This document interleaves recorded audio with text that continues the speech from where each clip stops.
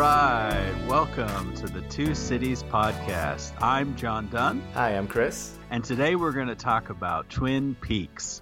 Now, if you haven't listened to our previous conversation about Twin Peaks, you might want to go back and check that one out first. But here what we're doing today is we're kind of extending that conversation a little bit. This is one of our favorite shows, and we want to talk about a theme within Twin Peaks that we think is pretty prominent and pretty interesting, and really pretty prominent in all of David Lynch's work, one of the masterminds behind one of our favorite shows there. And this theme is the theme of dreams. The theme of dreams. And so we're going to talk about dreams today. And Chris, do you want to start us off with some context? Why might dreams be so important for David Lynch as a person? Yeah, David Lynch is clearly fascinated by the topic of dreams. It really crops up in essentially every film or show or work of art that I've seen him produce. In fact, the last memoir that he published last year is entitled Room to Dream. And there's just this idea that telling stories, either by the mode of dreams or on the subject of dreams, has really just been his vehicle of choice to tell the story or to communicate art.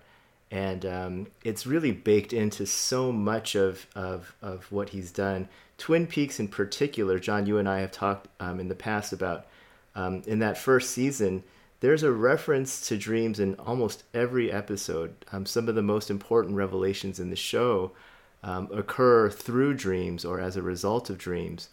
One of my favorite moments is the first time you're introduced to Bobby Briggs and Norma and Shelley at the R&R, and he flips a quarter into the jukebox and he looks over at Norma and says, "I'll see you in my dreams." Right. And that really does set sort of a tone for what the rest of that show explores. Mulholland Drive then goes on as a real extensive exploration about dreams as its own subject. And yeah, that it's just clear to me that it's so immensely important for David Lynch in his own storytelling and art. And my hunch is also that it really does tie in with some of what he's done with transcendental meditation, his experience with it, and his real his real belief in it as a way of life. John, I know that you've done some work on at least reading about David and his experience with TM. Is there anything that you wanted to add there? Yeah, well, it's clearly very important for him. I mean, it's more than just a passion. I think it's kind of central to who he is. I've seen him give talks at universities that were sort of founded by various transcendental, groups. Right.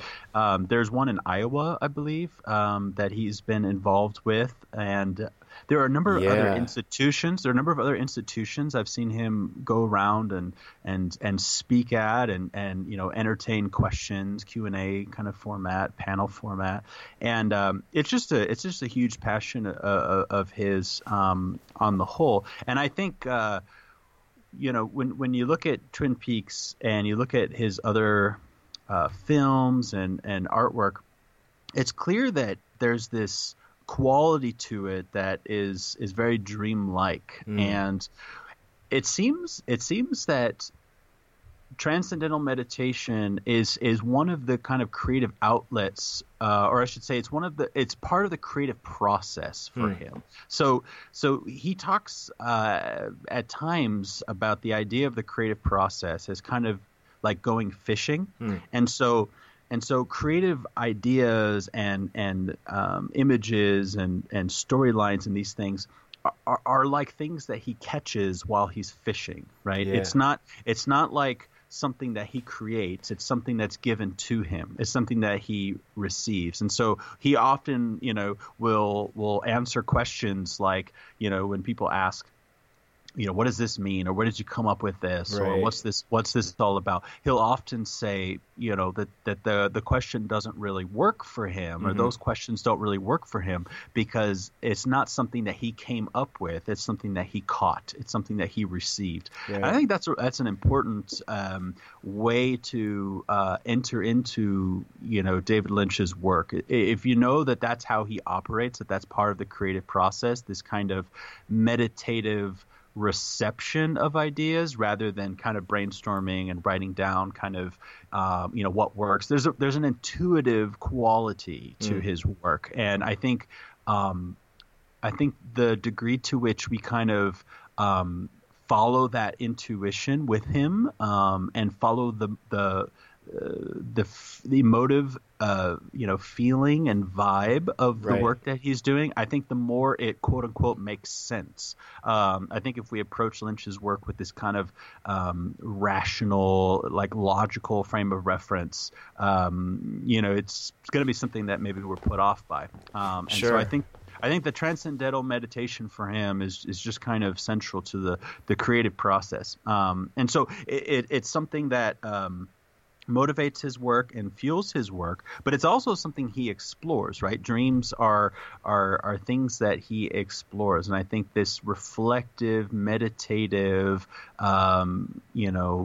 mindset and background that he has just bleeds into all of his work, not only because the creative process has kind of allowed for things like Twin Peaks to exist, but Twin Peaks itself and other shows and movies that he's been involved with explore these concepts of dreams and meditative processes. I mean, remember going back to Twin Peaks season 1 with depending on how you count it, the third episode or the second episode, right? Depending on whether the pilot is episode 1 or not. Yeah. Is episode 1 or not.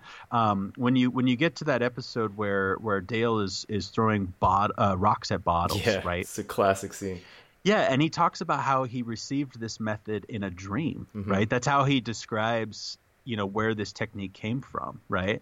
And of course, at the end of that episode, he actually has a dream. Right. We actually witness this dream sequence in which we are introduced to the Red Room for the first time. Laura is there. It's very he knows who kills Laura. He knows who killed Laura Palmer at the end of that dream. right.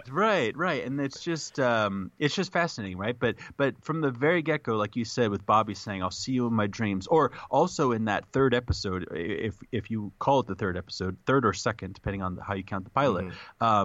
Audrey, do you remember when she's listening to the music, she looks to Donna and says, "Isn't it so dreamy?" Right? Then she just starts dancing, and it's like, this doesn't make sense, but in a kind of dreamy way, it makes total sense. There's this kind of dream logic to the whole thing, right? And this whole dynamic of how dreams are sort of themes and motifs and things that are actively reflected on. We watch dreams, we hear about dreams. There's dreamy like sequences. I mean, dreams are just everywhere in Twin Peaks. One of the interesting things for me when we talk about dreams is this idea of the difference between the reality and the dream world. And David Lynch doesn't necessarily have to press the line of reality and dreams the way that other movies do. I'm thinking of movies like Inception or movies like The Matrix, where that is in many ways the fundamental question is, what is real? How do we know the difference between the dream world and the real world? Philosophy 101 type questions that we get. And for a movie like Inception, I really think that one of the aha moments is that we don't know. You don't really know where that line is. That's what causes. What's his wife's character's name? Is it Mel or? Oh yeah, I forget exactly, but the cop's wife's name. I mean, that's what causes her to go insane. But the aha moment for me is that in the movie Inception, no matter how you look at it, and I've seen all these info charts and maps that try and chart out all the dreams and the dreams within the dreams and the levels that you kind of kick up to, but I do think that that's all for naught at the end, because the movie begins in limbo. It begins in the quote unquote unconstructed dream space. And so there's no home territory preceding that from which to return home to. You're always essentially going to stay in limbo. And so you don't know if he pulls out of it or if he's just been in it from the start. And I see, so I don't think that that's the kind of question when Lynch takes up dreams. I don't think that that's the kind of question that Lynch is interested in. He recognizes there's a line between dream and reality, but it's not as though it was all a dream, so it doesn't matter anymore. Sure. Like that's not what's in play. In fact, it's quite the opposite. Because it's a dream, that's actually what he's interested in. What dreams can reveal, what dreams can tell us about people's desires, people's wishes, people's regrets and ways they might want to revise history. So when we talk about a movie like Mulholland Drive, I've talked to people that were just disappointed that they realized that most of this movie is a dream, and as if then it doesn't matter. And I just think it's quite the opposite. It's because it's a dream that it's able to actually tell more. It's able to have this sort of dreamlike quality that that we're able to explore together and sort of be able to tell the story in more inventive ways, more imaginative ways than maybe just a straight narrative would be able to.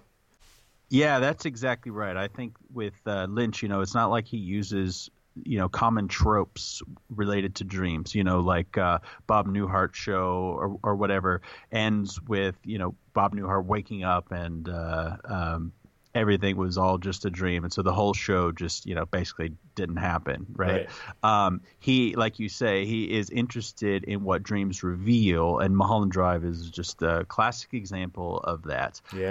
And additionally, the kinds of things that he's also interested in is like shared dreams or collective dreams.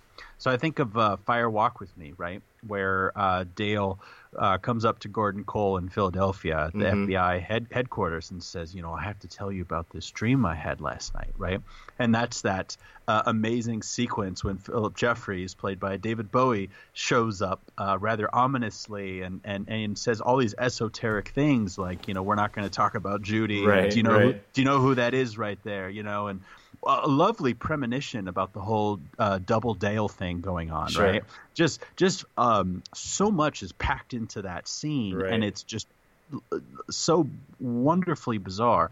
It's my favorite moment in the whole Twin Peaks canon. Beginning when he's looking in the security camera and then he checks and then he's looking and then he pauses and then David Bowie comes out of nowhere in the elevator. It's amazing. And how wonderful that infamous scene is not only taken up and reproduced in The Return, but it's also made even more bizarre by the fact that there are multiple versions of it. Because Philip Jeffries says, Gordon Cole will remember the unofficial version. So now we have distorted memories to add to the confusion and the absolute bizarreness of There's this even episode. that moment where Lynch is like, as Gordon Cole, I didn't even remember that part. He's telling the story, something new occurs to him that he didn't even remember had occurred. Right. And because the other agent was there. Oh my! Why am I blanking on his name? Miguel Ferrer. Miguel Ferrer's character. You'll have to apologize for Agent who lacks the social graces. Oh, this is so embarrassing. I mean, we consider ourselves fans, and we're blanking on his name. But he also remembers something. He's like, I do remember, like that sounds familiar. Or like, he says, I'm remembering that too, or something like that. Yes, absolutely. Absolutely. But the idea that the dreams can be shared among the characters and then somehow possibly be potentially changed is very interesting.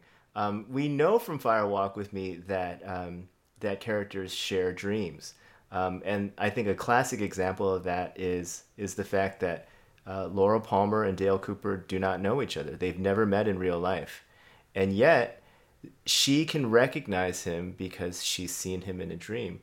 And it turns out that it's essentially the same dream that Dale Cooper himself has, and so Mm-hmm. they share the same dream, and it's only through I think it's through Laura's journal that he comes to realize that they did share the same dream. Yeah, right. And so that opens up all kinds of possibilities. I think it's relatable for the viewer because not that because we live inside a shared dream necessarily or have that experience, but we at least know what it's like to have the dream like logic in our own dreams, that scenes kind of change unexpectedly. Yeah, Characters yeah. are there, but they're faceless. Mm-hmm. But even beyond that, that there's something strange that people have sort of these universal tropes of different kinds of dreams, going to Oh, the right. exam Yeah. unprepared, going to school naked, or Yeah. the flying dream, or the Right. being late to a train. These are sort of universal images that people all share, and there's something that we all can sort of relate to. Lynch obviously takes that the step further by adding this element of characters sharing a dream and then still not being able to tell who's projecting that dream. And Right. Right. this might be a good time to talk about Audrey, because Yes. that is the I was most just thinking of Audrey. revealing for me. One of the most revealing scenes in all of Twin Peaks is you've got this undeniably dreamlike moment where you already immediately know something is wrong with her character. We last knew of her when she was at the bank, which is such a bizarre scene, but she's at the Yeah. bank Yeah. doing some kind of civil disobedience, and then Right. Right. we don't know if she died in the explosion or not. We assume that she did, but there she is in season 3, and she's with a diminutive man named Charlie. And we get the feeling something is completely wrong here. Something is wrong with the world that she's living in. She goes to the Roadhouse now, which is our world, even though none of the characters in Twin Peaks talk about Audrey as though she's alive in the story. And when she goes into Audrey's dance, Right. which echoes Is meta. that dreamlike Yeah. quality that you were alluding Right. to earlier, things start to break down. The dream starts to unravel until the point where you're in this unconstructed white space, and she doesn't quite know perhaps where she is. But there's something to the theory, and several people have posited this, that something is being projected for her. So it's not as though she's necessarily sharing the dream, but somebody is sort of putting a dream in front of her, and giving her a dream space to inhabit, and therefore sort of controlling her reality. And that starts to break down by one of these characters. Anyways, I mean, I don't have that worked out, but I'm sure that you've got thoughts on Audrey. No. I mean, I think the thing about that's so fascinating is this space that she's in. You hear the crackle of the electricity. Yes. And then when it cuts to the credits, you have the band playing backwards, and you just get this kind of Black Lodgian kind of quality to it. I mean, we don't know where Audrey is. If this is this is the true reality, and if this is maybe a lodge captivity or what. I mean, Right. it's so unclear. But what I love about that scene is that we don't actually see Audrey. We see a projection of Audrey, right? We see her looking in a mirror, which of course echoes the very first shot of Twin Peaks, where we see Josie. Right. So we don't even see Josie there. We see Josie's image projected, and this plays into the whole idea of Twin Peaks, right? This duality and the whole concept of fractured selves and multiple selves and shadow selves and projections of a self and all these different things that are repeated throughout. But there's I think an extra layer to this with Audrey, because we see her looking into a mirror, and when we compare what we see in the immediately preceding episodes with Audrey, she's kind of dressed like Snow White. She kind of looks like Snow Snow White, and this Charlie guy who's short in stature. Many Yes, yeah. have commented on. There's kind of this seven Seven dwarves kind of Dwarves. thing with Snow White, and then of course we see her looking in a mirror. Like who's the Right, fairest of them all, right? There's this kind of Snow White quality to it, which I don't know how it all like blends into this, but right. I think it's part of it. I think there's something about that there's something deeper there. And another thing about reality and this kind of blending of reality and sort of dreamlike world is I'm not entirely sure, but I think this is the same episode where we have Edward Louis Severson playing his song Right. at the Roadhouse. As Eddie Vedder, but as Edward Louis Right, Everson. Yeah. right. So we have the front man of Pearl Jam playing a song under his real name, not Right. his pseudonym, his His Pearl musical Jam name. alias. Yeah. Yeah, his Pearl Jam name. And that's really interesting because it's like the real world bleeding into this fictional space of Twin Peaks, and you almost wonder if Audrey is this kind of, at least in the white space, if it's kind of real Audrey, if there's this kind of Yeah. it's Yeah. so that she's been pulled into, so she's been pulled out of this fictional space, Right. and there's this weird kind of blending of fictionality and reality, and Yeah. Or there's more to say about that too, because you think about the end of the show where I'm sure you've heard this, right? The owner of the Palmer House is the woman who opens the door, like in real right, life. in real The life. woman the woman Yeah. who owns that You house just gave me is chills. I know, but that's insane. is the woman who opens the door and says that she's Miss Chalfont or whatever. And so you get these elements of like reality and fictionality blending into Right, each other, which is a signature for Lynch. I mean, we've talked about this with Sunset Boulevard. That's sort of one of the things that I'm convinced that Lynch loves about the movie is that the characters, the actors that portray the characters in the film, mirror perfectly the lives that they portray. And so there's Cecil B. DeMille as himself. Yeah. Right. And there's Norma Desmond being played by Gloria Swanson, but they're playing the same role, and the butler is essentially mirroring the character of the former director. Right. And so when David Lynch enters into his own world as Gordon Cole, he's somehow very aware that he's allowing reality to impinge on this, and this is one of the things that you and I have talked about, and that we love about it too, is that there's just these casting decisions or personnel decisions that end up making their way into the story, and they're inextricable, and they're just allowed to play together. So the actress who plays Ronette Pulaski, she's also undeniably the American girl in the Purple Room. She is, but she's not as Ronette Pulaski. Right, even though any Twin Peaks fan will know, that's Ronette Pulaski. Right. So that ambiguity is there. Lynch will know that it's there, and he'll just allow that to sort of, play off of each other. So when you say that Audrey may not be a character as Audrey in the sort of the time sequence of the world of Twin Peaks as that story unfolds, she might just be sort of our retrieval of Audrey as we remember him, and so she's doing the dance, right? She's doing the things we might expect her to do, but it's there's levels removed from it. It's a different kind of abstraction from it, and that's really what he might be after. We haven't talked yet about Chet Desmond, and I think this is probably the right place to talk about him. Yeah. So Fire Walk With Me begins with that sequence where it's basically the negative Twin Peaks. I mean, it's Twin Peaks, but not, the sheriff station is there, but it's not filled with chipper, sort of goofy people, but, pretty mean-spirited folk.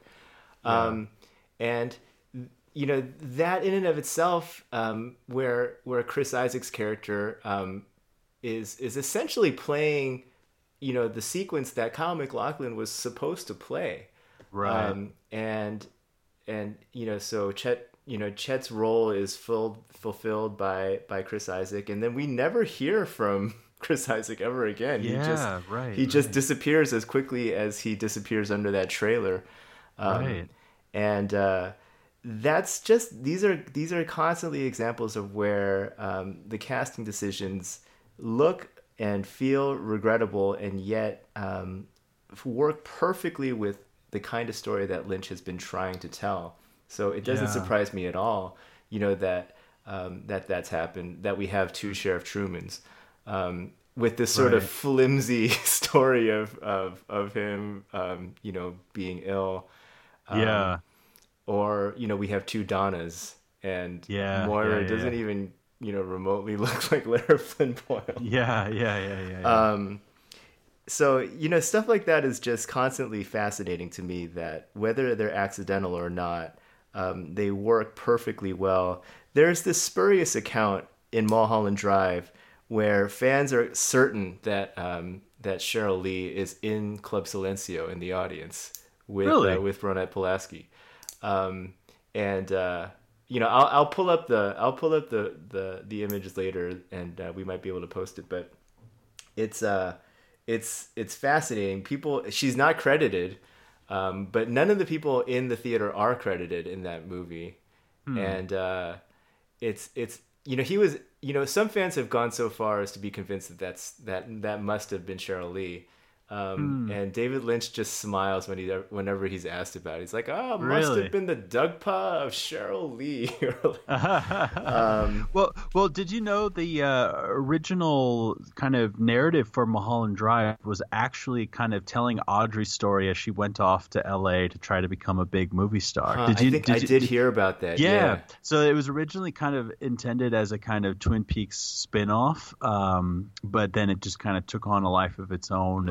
So there's interesting developments along the way, and the theater itself, Club Silencio, is the place where the giant, the fireman, and what is the character's name who's jamming out to the jukebox music? Madame, what's her name?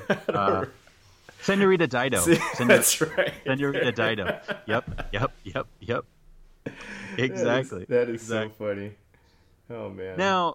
Now, with these kind of happy accidents, which Lynch loves, there's plenty of them in season one, and these casting things and various things. The casting thing that I am most drawn to, and just the imagery of it especially, is having Laura Dern play Diane and Kyle opposite of Kyle as Dale Cooper. Sure. And I think especially, though, of the image at the end of episode 17 when they kind of go through that dark space, and it's Kyle with his black hair and Gordon with his white hair and Diane with her red hair walking down this dark corridor towards this the basement door of the Great Northern. The basement of the Great Northern. And there's something so iconic about this. It's so meta, I feel, because here you have David Lynch with two of his star actors throughout his career. Sure. But you also have the black room kind of colors being kind of like just exemplified in that moment, where you have this red, white, and black going on with their hair. And Diane herself, so visually, it's stunning. Diane herself is an embodiment of the waiting room. I mean, the red hair, and she's got the alternating fingernails, black and white. Yes, and exactly. When she does her transformation, which we'll talk about, it's basically coinciding with the colors and the red room itself. And we'll just have to do another thing about Diane. I mean, there's so much to talk about there. Definitely. Yeah. Well, I think since we're talking about dreams, we ought to bring it to this fundamental question about perhaps the most iconic dream of The Return, which is the Monica Bellucci dream. Monica Bellucci dream. And so Chris, I'm curious to know, who is the dreamer? Yes. I love that it's the Monica Bellucci dream, not a Exactly. Monica Bellucci dream. Exactly. And that goes back to your point about tropes and Yeah, reoccurring dreams. This yeah. is a reoccurring dream. Right. I had the Monica Bellucci dream, and Albert, his name was Albert. Albert rolls his eyes and goes, "Oh, here we go again. I've heard this dream multiple Exactly. times." Exactly. The question that's posed, and is probably the question of the whole film, is who is the dreamer. Right. And it just occurred to me now. He looks back because Monica Bellucci is looking behind his shoulder, and David Lynch looks back and he sees a younger version of himself, sort of listening into these headphones. Yeah. Yeah. And yeah, that works perfectly with what I'm about to say, which is that I think on some level it's undeniable that this is Lynch's world. Yeah. And to what extent that Mark Frost is sort of helping us broker that dream, Frost as well. But I think this is this is in some level is a dream that Lynch has laid out, and we are inhabiting and being able to participate in. I just rewatched Eraserhead this past week, and what stood out to me, I mean, the movie is still as powerfully shocking and confusing and confounding as it was the first time I saw it. Yeah. But what's amazing to me was how much of the imagery of Eraserhead makes its way into sort of the architecture of Twin Peaks.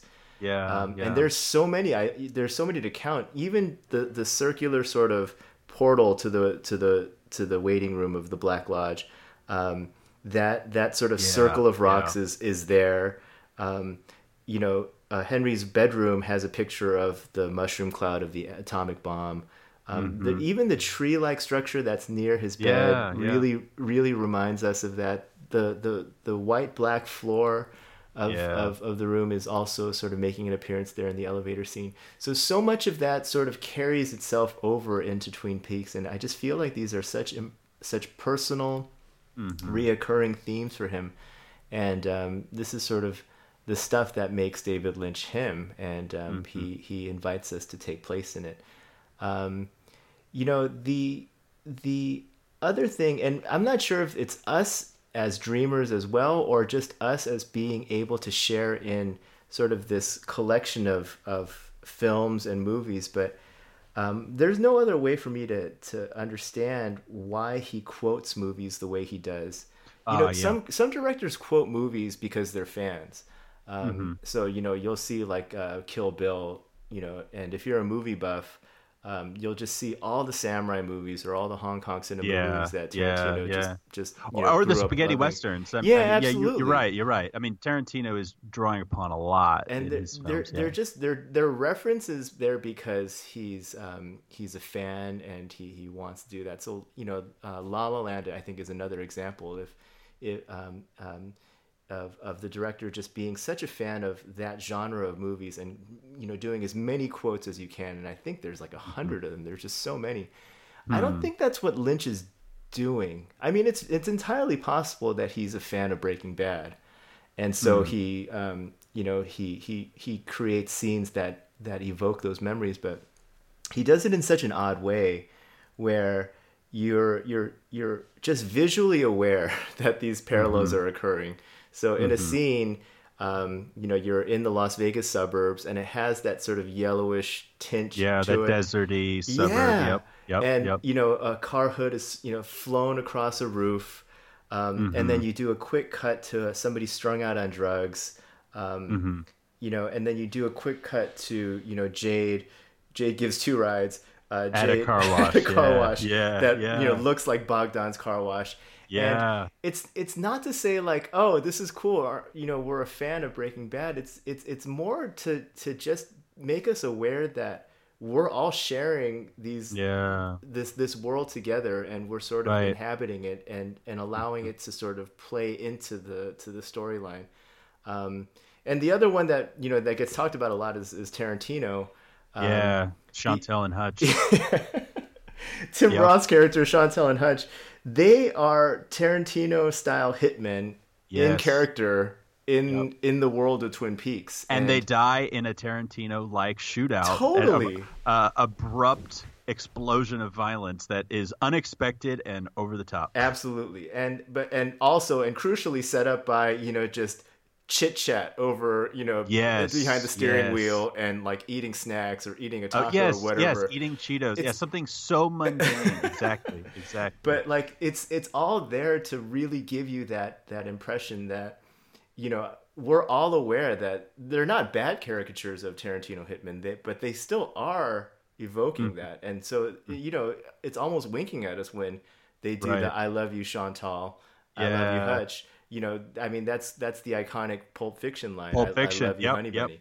And so all that to say, in terms of who is the dreamer, I'm really attracted to the ideas that we share something in this world that's being presented to us, and that we participate in it in odd ways, whether it's just recognizing some of the visual raw material that starts to construct that world, or whether it's just sort of winking at us as viewers.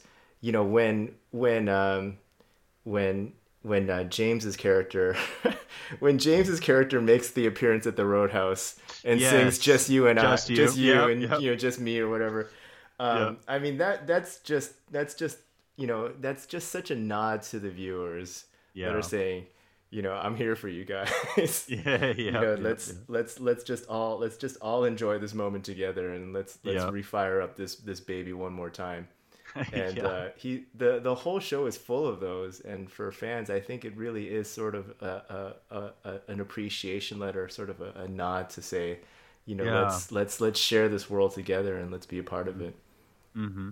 Yeah, I really love the idea that the dreamer is this kind of collective role that we all play. I think there's something to that, and I think it fits Lynch's artistic style and his kind of desire for us as fans really to kind of come up with our own sort of interpretation along the way. I would say hermeneutically there is a kind of reader response thing going on where Twin Peaks is as much David Lynch and Mark Frost creation as it is something that we perpetually create, right? And I think that ultimately is kind of in the DNA of Twin Peaks, especially in The Return, because it wouldn't exist without the fan community and all of the publications of the Wrapped in Plastic magazine that John Thorne started, and really the rise of the internet, and so like fan community was able to be kind of fostered in that way. And so I think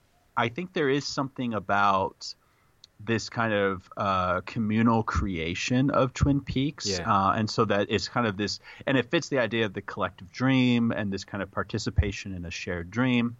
I think all of that works, and I'm really fond of the idea. But if I was going to say that there was something canonical, right, within the world of Twin Peaks, internal to the narrative, that provides a good explanation for who the dreamer is, I mean, there are maybe some natural ideas that might pop up, like, well, maybe it's Audrey, given her reaction at the end of episode 16, and the fact that we know that there was something going on. Maybe this is her dream. Another thought is, well, maybe it's Laura's dream. Like, for example, we hear Sarah yell "Laura" right at the end of episode 18, and is that Sarah's voice or is that Leland's voice? Yeah, it is. No, it's Sarah's voice. Yeah, and then of course Laura, but Carrie Page version of Laura, right? She screams this blood-curdling scream, so iconic, and the lights go out, and you almost wonder if. Is this Laura waking up from her nightmare? Right. Is this Laura... itself the dream unraveling? Right. Yeah. So one thought is, okay, maybe it's Laura waking up. Maybe Audrey's dreaming. But I would say, to be honest, the best evidence points to this being Dale Cooper's dream. If we're just sticking to kind of internal canon type evidence, because in episode 17, when Dirty Cooper has been defeated, right? Dirty Dale, Dirty Dale, whatever you want to call him. When Dirty Dale is defeated, and everyone's there in the sheriff's station. It's this beautiful reunion, but then it's like, of course, it's David Lynch, so it has to get weird, right? And as soon, right, David Lynch can't just give us a normal happy ending, right? So as soon as Dale sees Diane's true self and she reveals herself, Naito, reveals that she's Diane, right? Yep. And in that moment. Mm-hmm. All of a sudden, Dale's face is superimposed upon the screen, and it's like, why is this happening right now? Mm-hmm. But what's super important about this is, as all of these kind of happy ending type things are taking place, this face calls us to, I don't know, question or at least reiterate, at least. Yeah, it causes us to really kind of wonder what we're actually watching.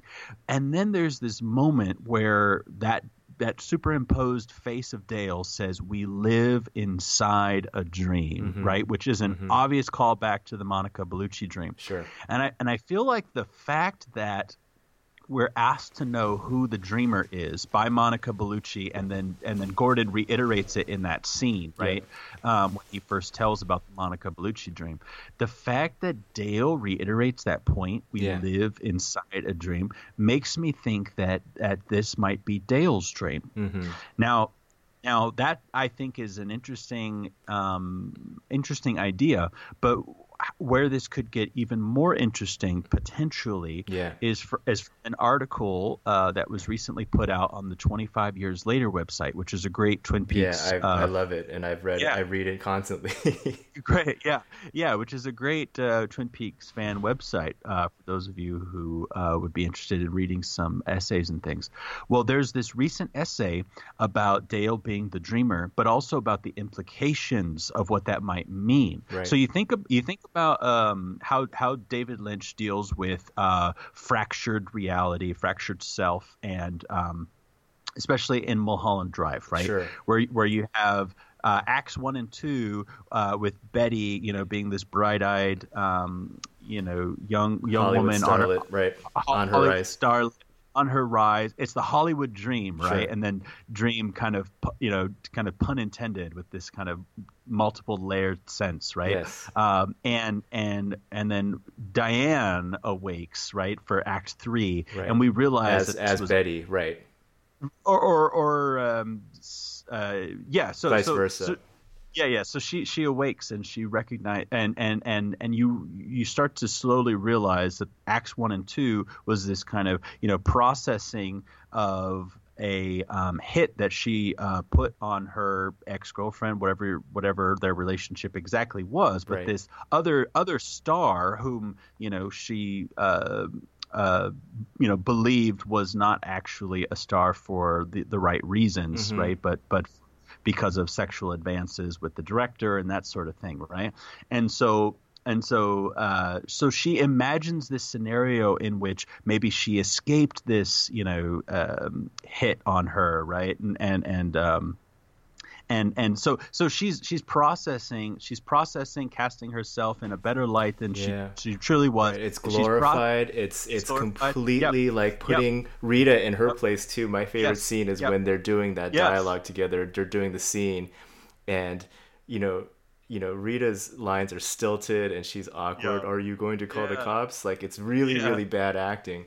Right, and when Naomi does the scene, obviously she knocks it out of the park. So it's completely glorifying sort of her role in it, for sure.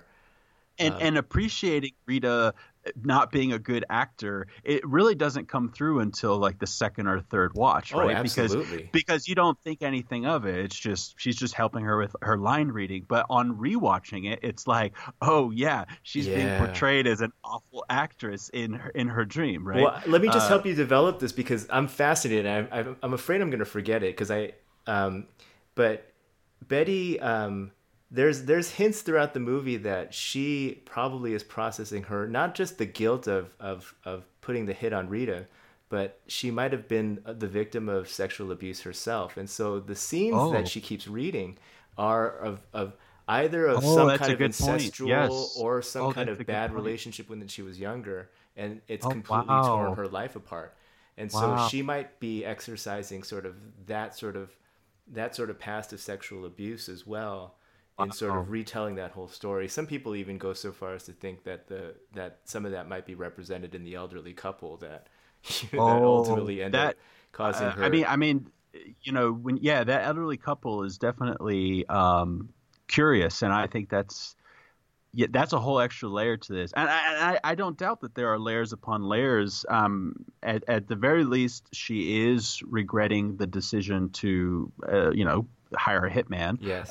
But that idea of how this might segue into processing other past trauma is I think quite interesting and fruitful for where I'm headed with this, Yeah. because what they say in the 25 years later piece is that essentially, given that that's the way that David Lynch likes to deal with fractured self and processing of trauma, where there is when he deals with fractured selves, it is primarily as part of this process of trauma, right? Right. Think about how Diane sees herself outside of the hotel, right? Before Yes. they go in the hotel together. There's this disassociative kind of thing going on where Right. she sees herself outside of herself. She's disassociating herself from what she's a part of, and of course there's a trauma that she has to deal with, right, in connecting with somebody who was sexually abusive to her, right, Right. with Dirty Dale in the past. And of course this is 430 Dale about to become Richard. So Sure. there's all kinds of weirdness, right? Absolutely. But One of the most bizarre scenes I'm still not sure I can make heads or tails with. So I mean the begging question becomes, what trauma is exactly. Richard or Dale trying to deal with? That's exactly right. And here's kind of where the article comes down. Essentially, the trauma that Dale is processing as the dreamer, and the fractured self is kind of part of this processing, is the trauma of his own involvement in the murder of Laura Palmer. And that is obviously a more sinister take on one of our favorite Absolutely. television characters. Right. So it is a brutal recasting of this character.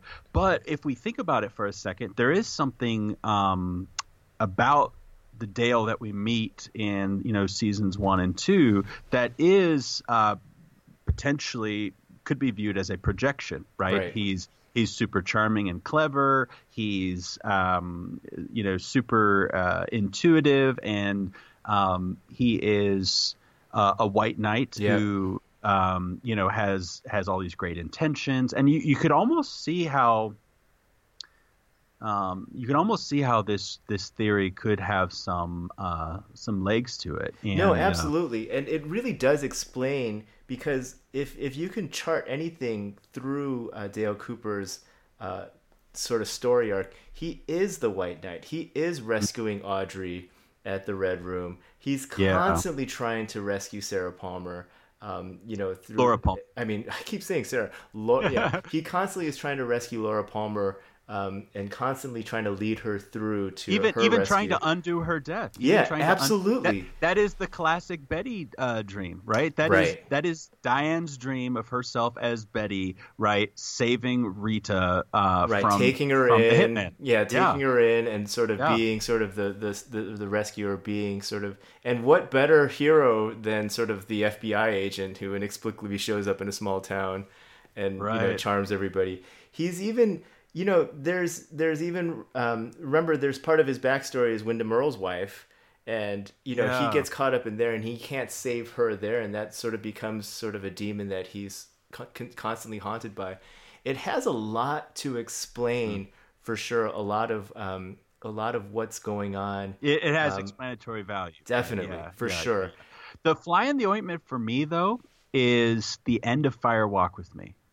Right, like his presence with Laura there, because Laura is kind of triumphant and she's kind of crying and laughing at the same time. Right, the ugly cry, yeah.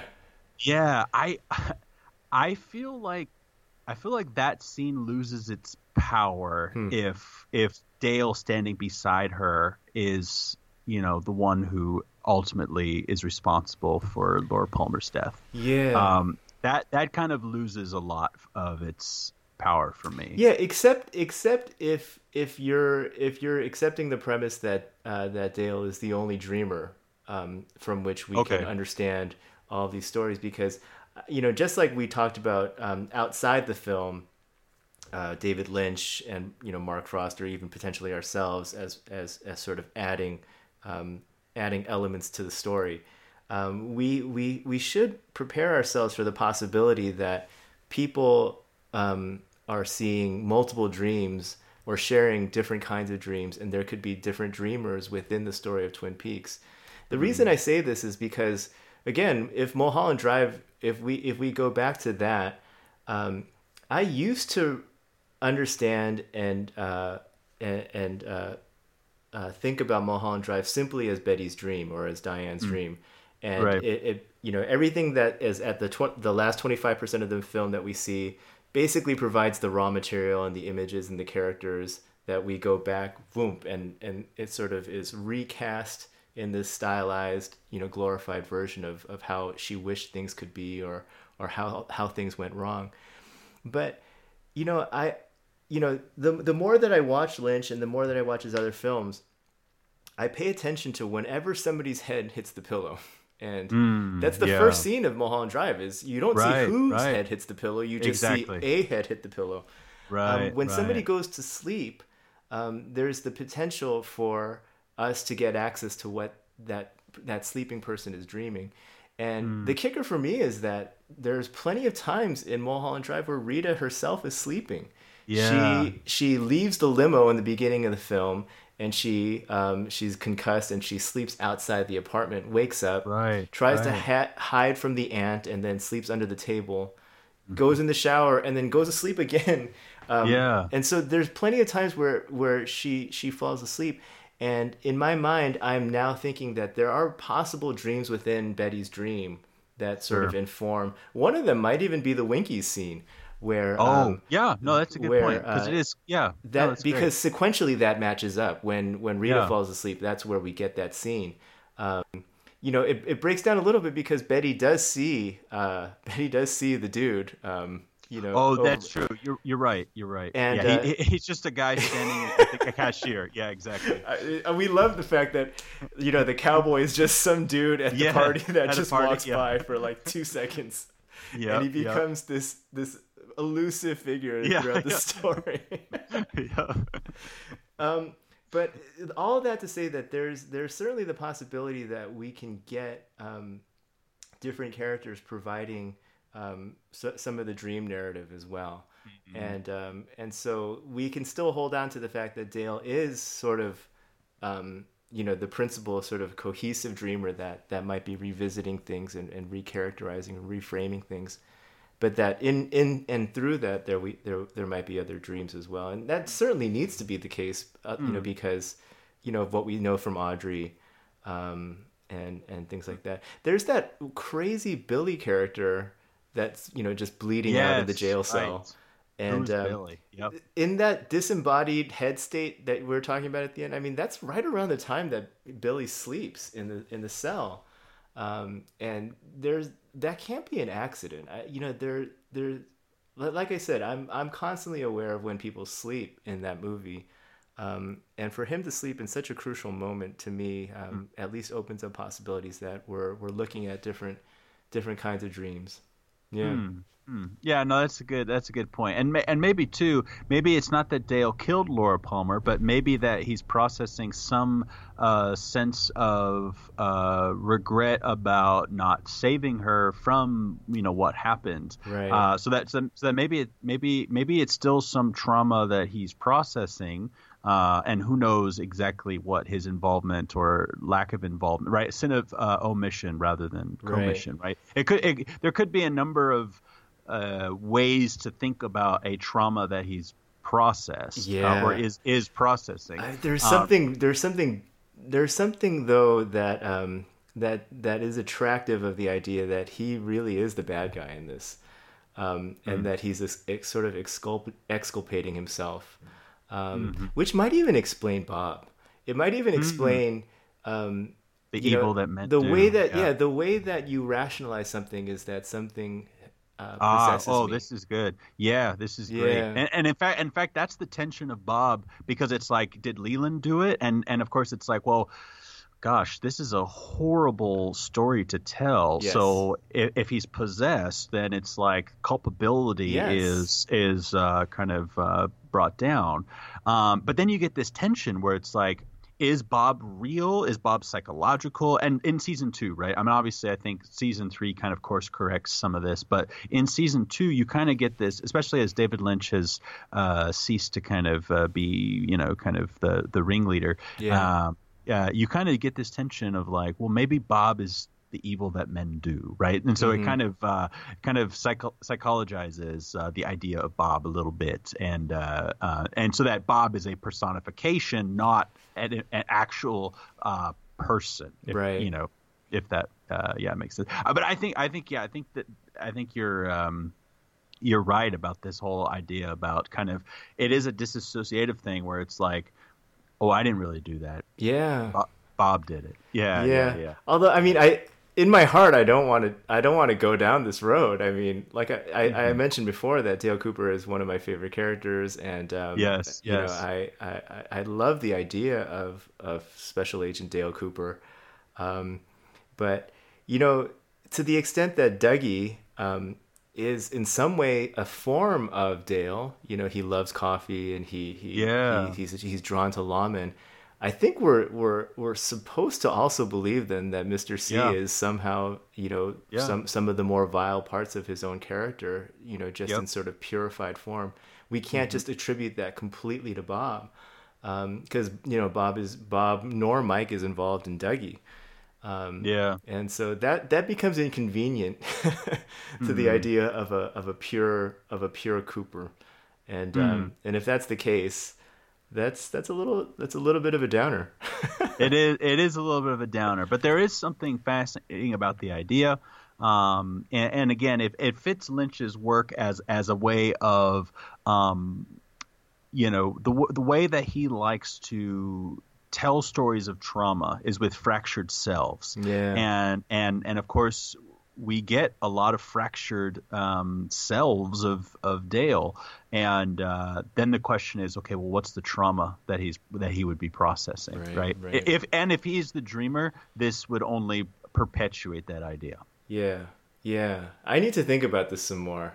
Right. It dawns on me that when we talk about shared dreams, Betty and Diane, and then the Rita character, if they're sort of doing dreams within dreams, there's this moment where Jacob, the hitman, I call him Jacob because he was Jacob in Lost. He's got two colored eyes, and it's one of those moments where you start to realize, he might sort of embody sort of a blending of both of these dream spaces, because he obviously is intimately tied to the destiny of both of these characters. That's good. But if they're shared dreamers, then and we allow that possibility, then who is the secondary dreamer, right? And that might add sort of the layer of complexity. These things work on one level. Mulholland Drive works on the level of Betty being the sole dreamer, just like Twin Peaks might work on Dale being the one dreamer. But I think that there's plenty of evidence elsewhere to show that it gets a little bit more complex than that. Yeah, no, I think that's really great. And, I think this has been a fantastic conversation. We've covered quite a bit of ground, but of course we haven't covered all the ground that could be covered. Not at all. We've only scratched the surface, really. But I think this is probably a good time for us to bring the conversation to a close. And it was a fabulous conversation. And, of course, we'll be addressing Twin Peaks again at some other point. And we ought to address Mulholland Drive. We do. It deserves its own topic for sure. And but this is fun. We need to do it again. Cheers.